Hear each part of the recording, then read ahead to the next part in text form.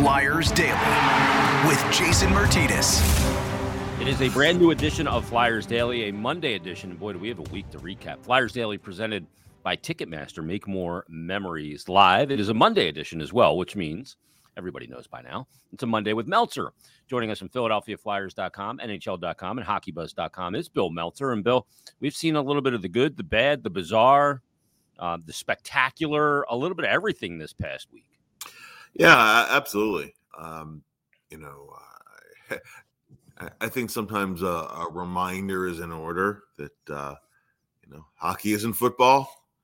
That don't get too high or too low based on one game. I remember I earlier yesterday I said to somebody after the game against Ottawa, and somebody said, "Oh well, the crash is starting," and they hit their leg, et cetera, et cetera, et cetera, right? And I said, well, if you weren't feeling that way on Thursday, when they won 5 straight, it was a perfect game against Dallas, then don't feel that way. Don't feel that way on Sunday after a bad game. It's just a long season. So yeah, I know a lot of people. We were seeing that same sentiment after they lost to San Jose. We heard the same sentiment after they lost to Columbus and lost 4 straight, and then they win 6 out of their next 7. It is hockey. It is not a 16 game schedule. Well, 17 now in the NFL. But the losses this weekend do hurt. Let's look back at the week, though. They start off the week with the 4-2 win and sweep the road trip.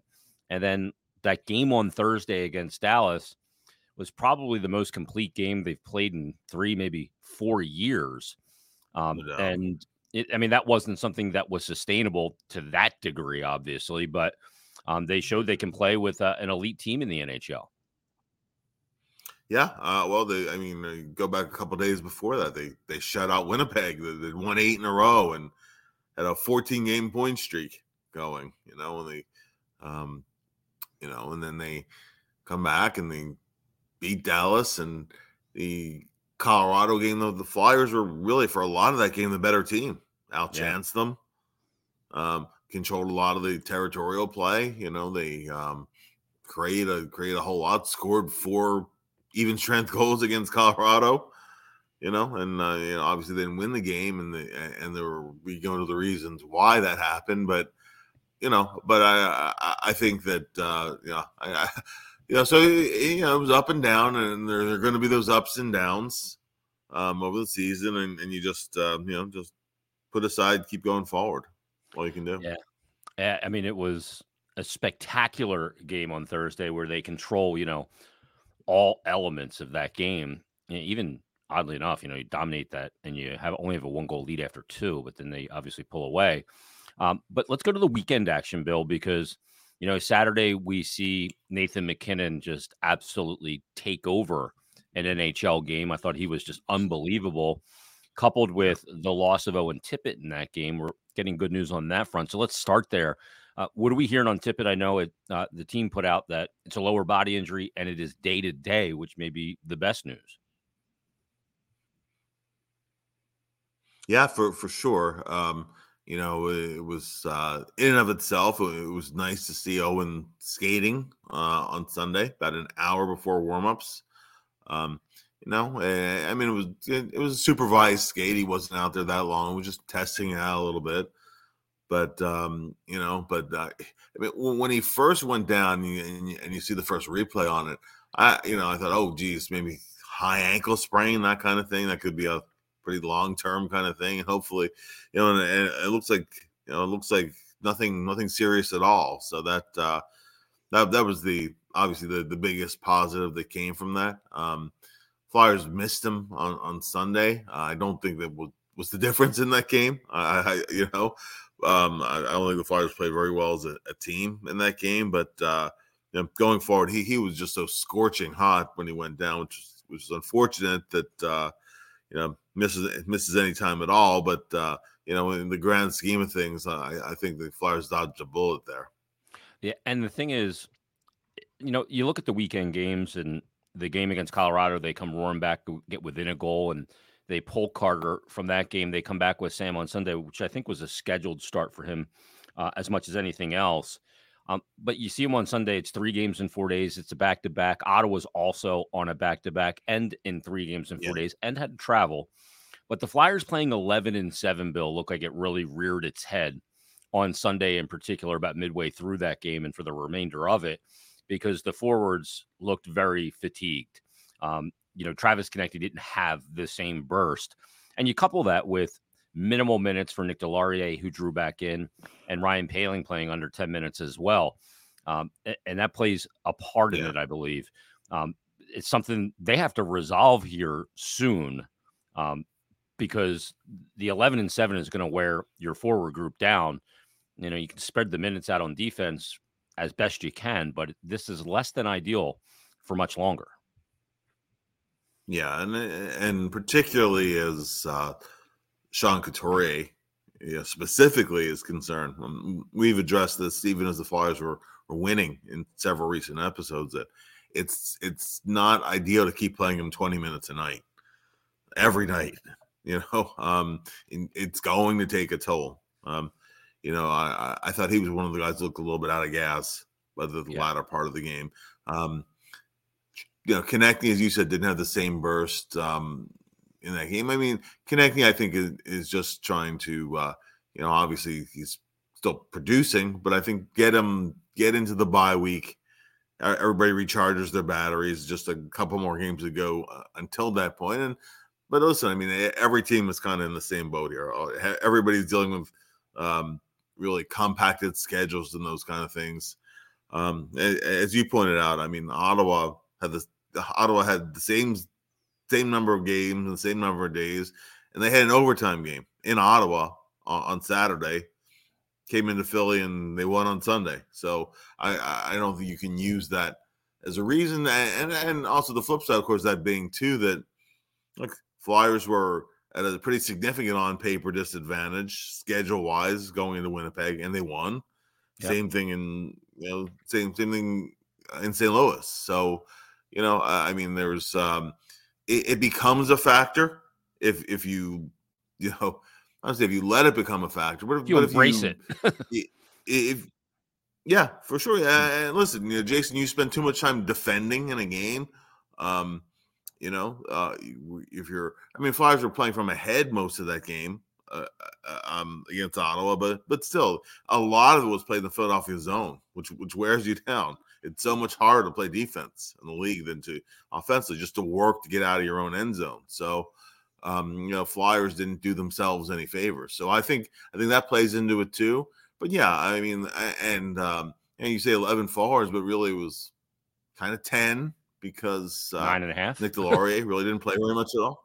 Yeah. And and Ryan Poehling played not that many minutes either. So you're for a lot of the game, you're kind of rolling 3 lines going with 9 forwards, and that will add up. Bill, one of the things I didn't like about the game on Sunday against Ottawa, with Tippett out, and Saturday Tyson Foerster scored on an unbelievable shot. And I was going into the game, I remember talking to somebody and I said, I'd like to see him take 8 to 10 shots in this game. Know that that's a big time weapon for him, that Tippett, one of the elite shooters on the team, is out of the lineup. But Foerster didn't seem to get to any spots and didn't have a shot on goal in the game. There's got to be some kind of message, I think, to the player that, look, one of your aces up your sleeve, you playing good defense and structure, that's all good. We love that. But you're here to be a shooter. That's kind of what you were drafted on. We need you to shoot. And I think that needs to be messaged.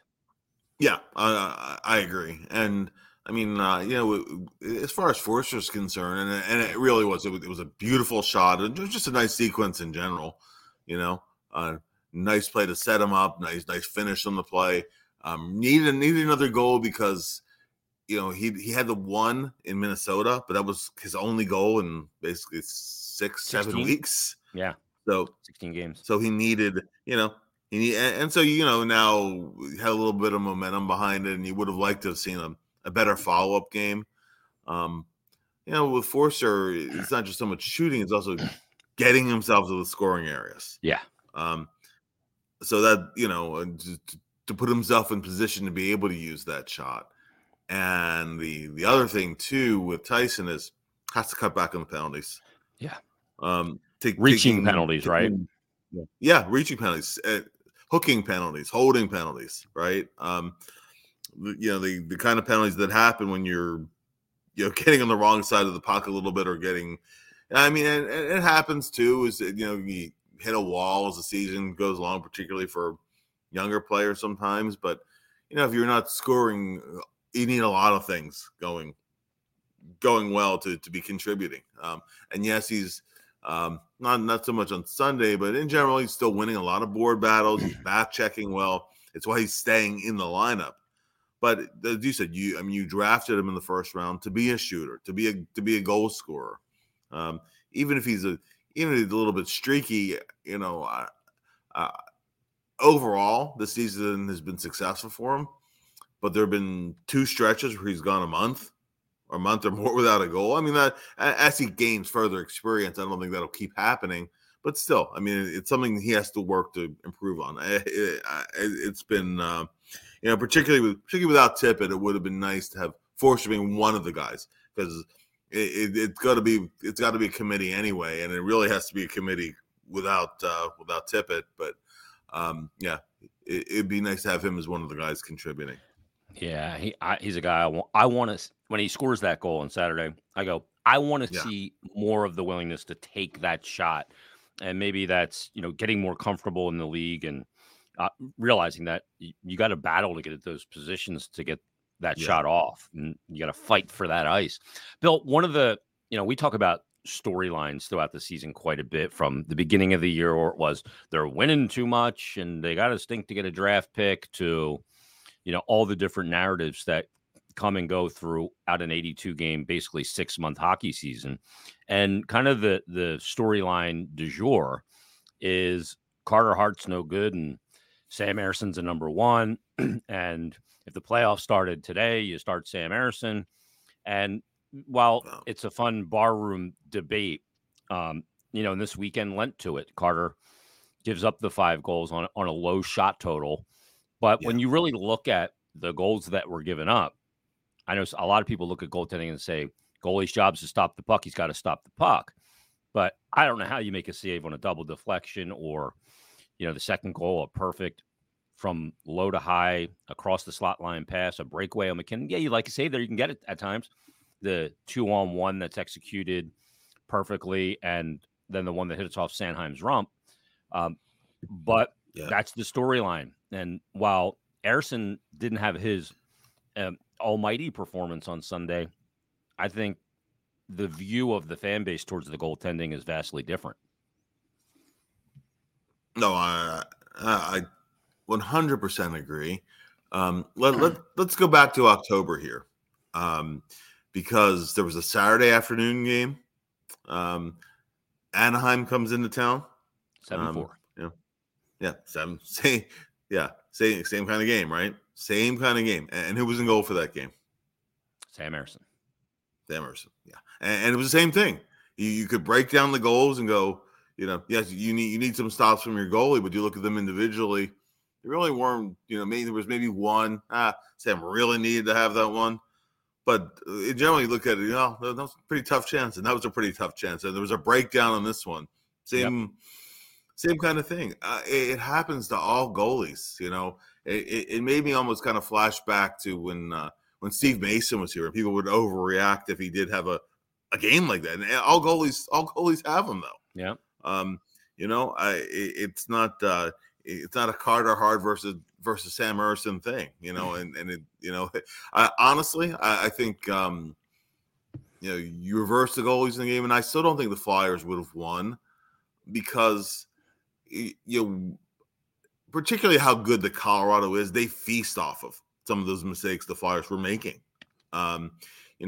Would you like a save on the 2-on-1? Yeah. But I also don't want a backwards pass in the neutral zone that turns into a 2-on-1, against you. That's going to hurt you. I don't want a puck turnover between the blue lines where freaking Nathan McKinnon is on a breakaway against you. That's there's a lot of things you won. You won Farabee finishing off a 2-on-1. Now he did score later in that game, but but that was the kind of play that Colorado was consistently finishing in that game. So even though the Flyers had the territorial edge and outchanced them, I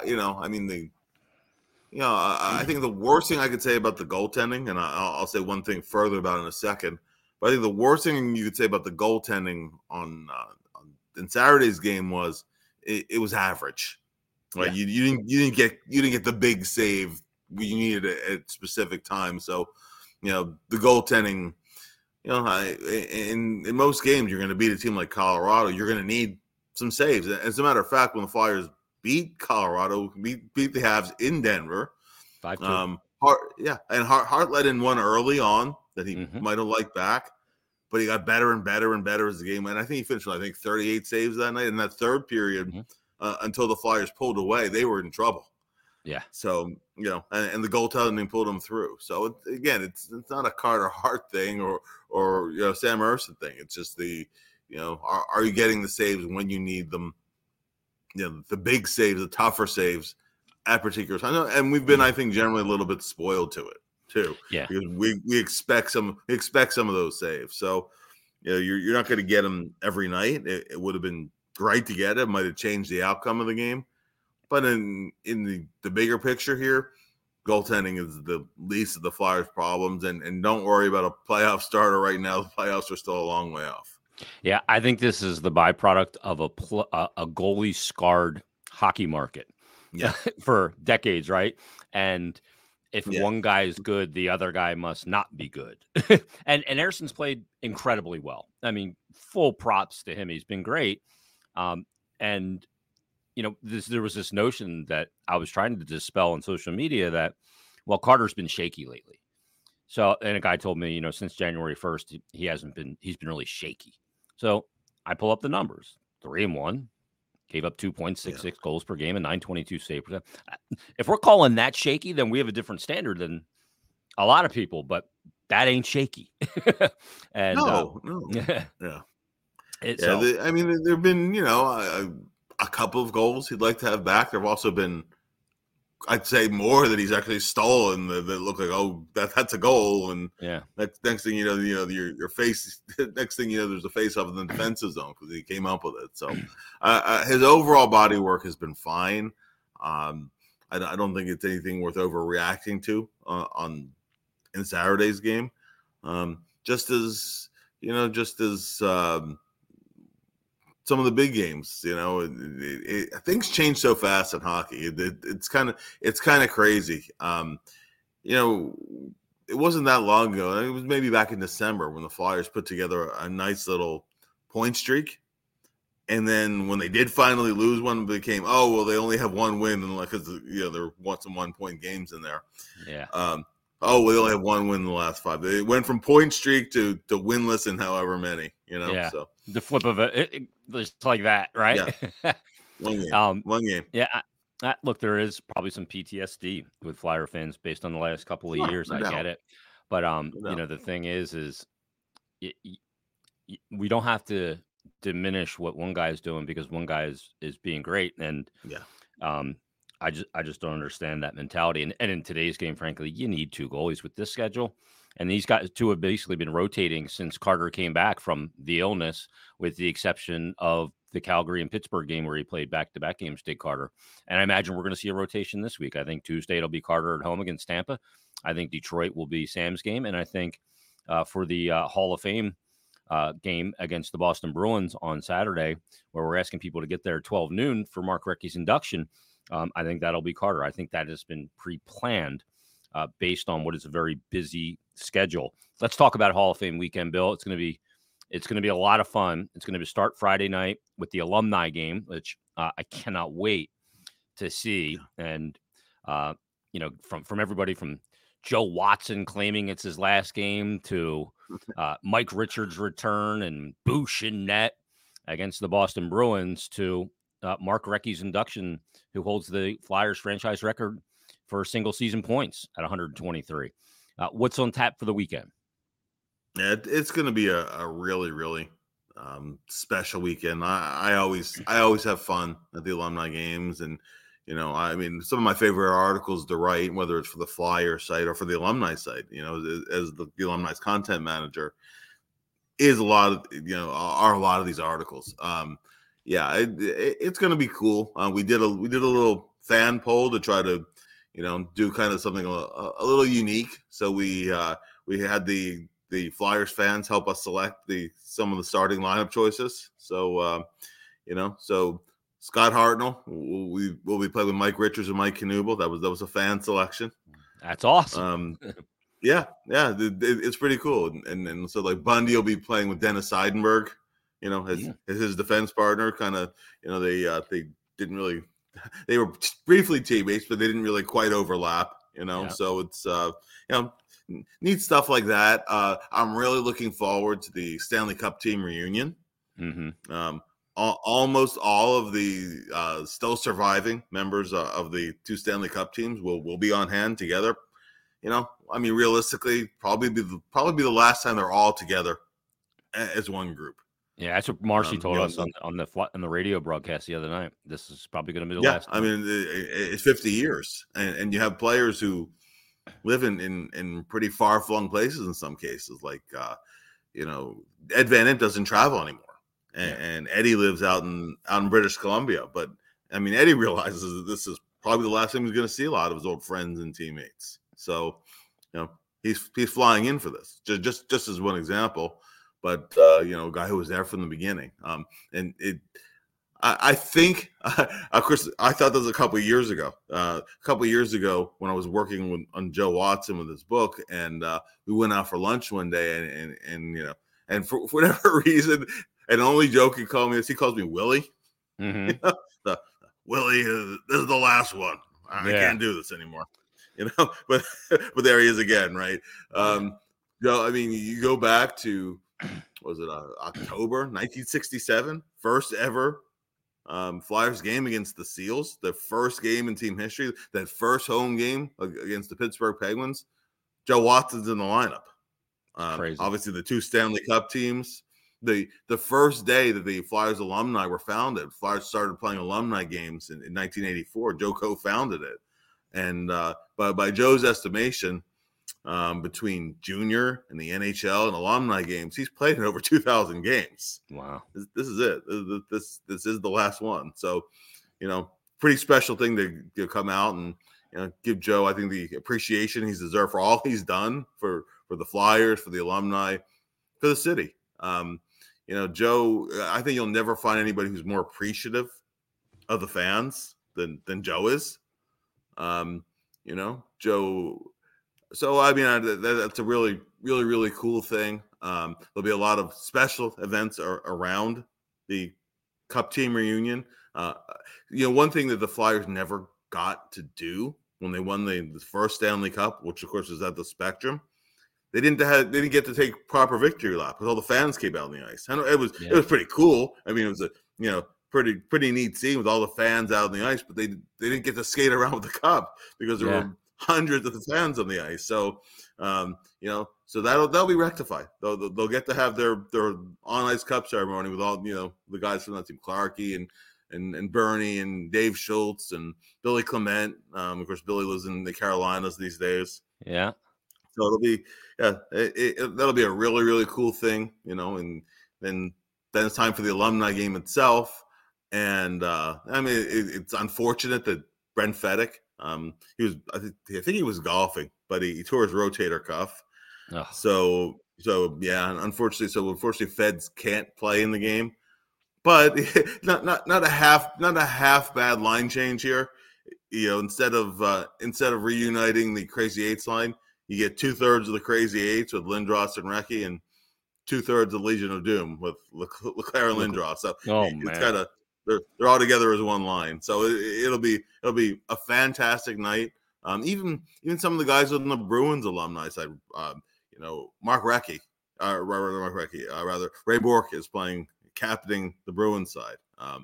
You have a couple guys who played in the Flyers. Kenny Linsman, of course, had a couple of really nice seasons in his career early on with the Flyers. Al Secord. You actually have Reggie Lemlin, the old goalie and Flyers goalie coach, will be playing as a forward in that game. Wow. So, lots of fun little things. And of course, Reggie was Boucher's goalie coach here too. So Yeah. kind of neat. I told Boucher that you can't let Reggie score on you. No. He knows. You'll never hear the end of it if you get scored on Yeah. by a goalie that's playing forward. Although Bush claims that, when he would play like in pickup hockey, when he played forward, he'd be ringing up goalies. So I need to see the tape, though, to believe it. It's going to be a great weekend. I can't wait for it.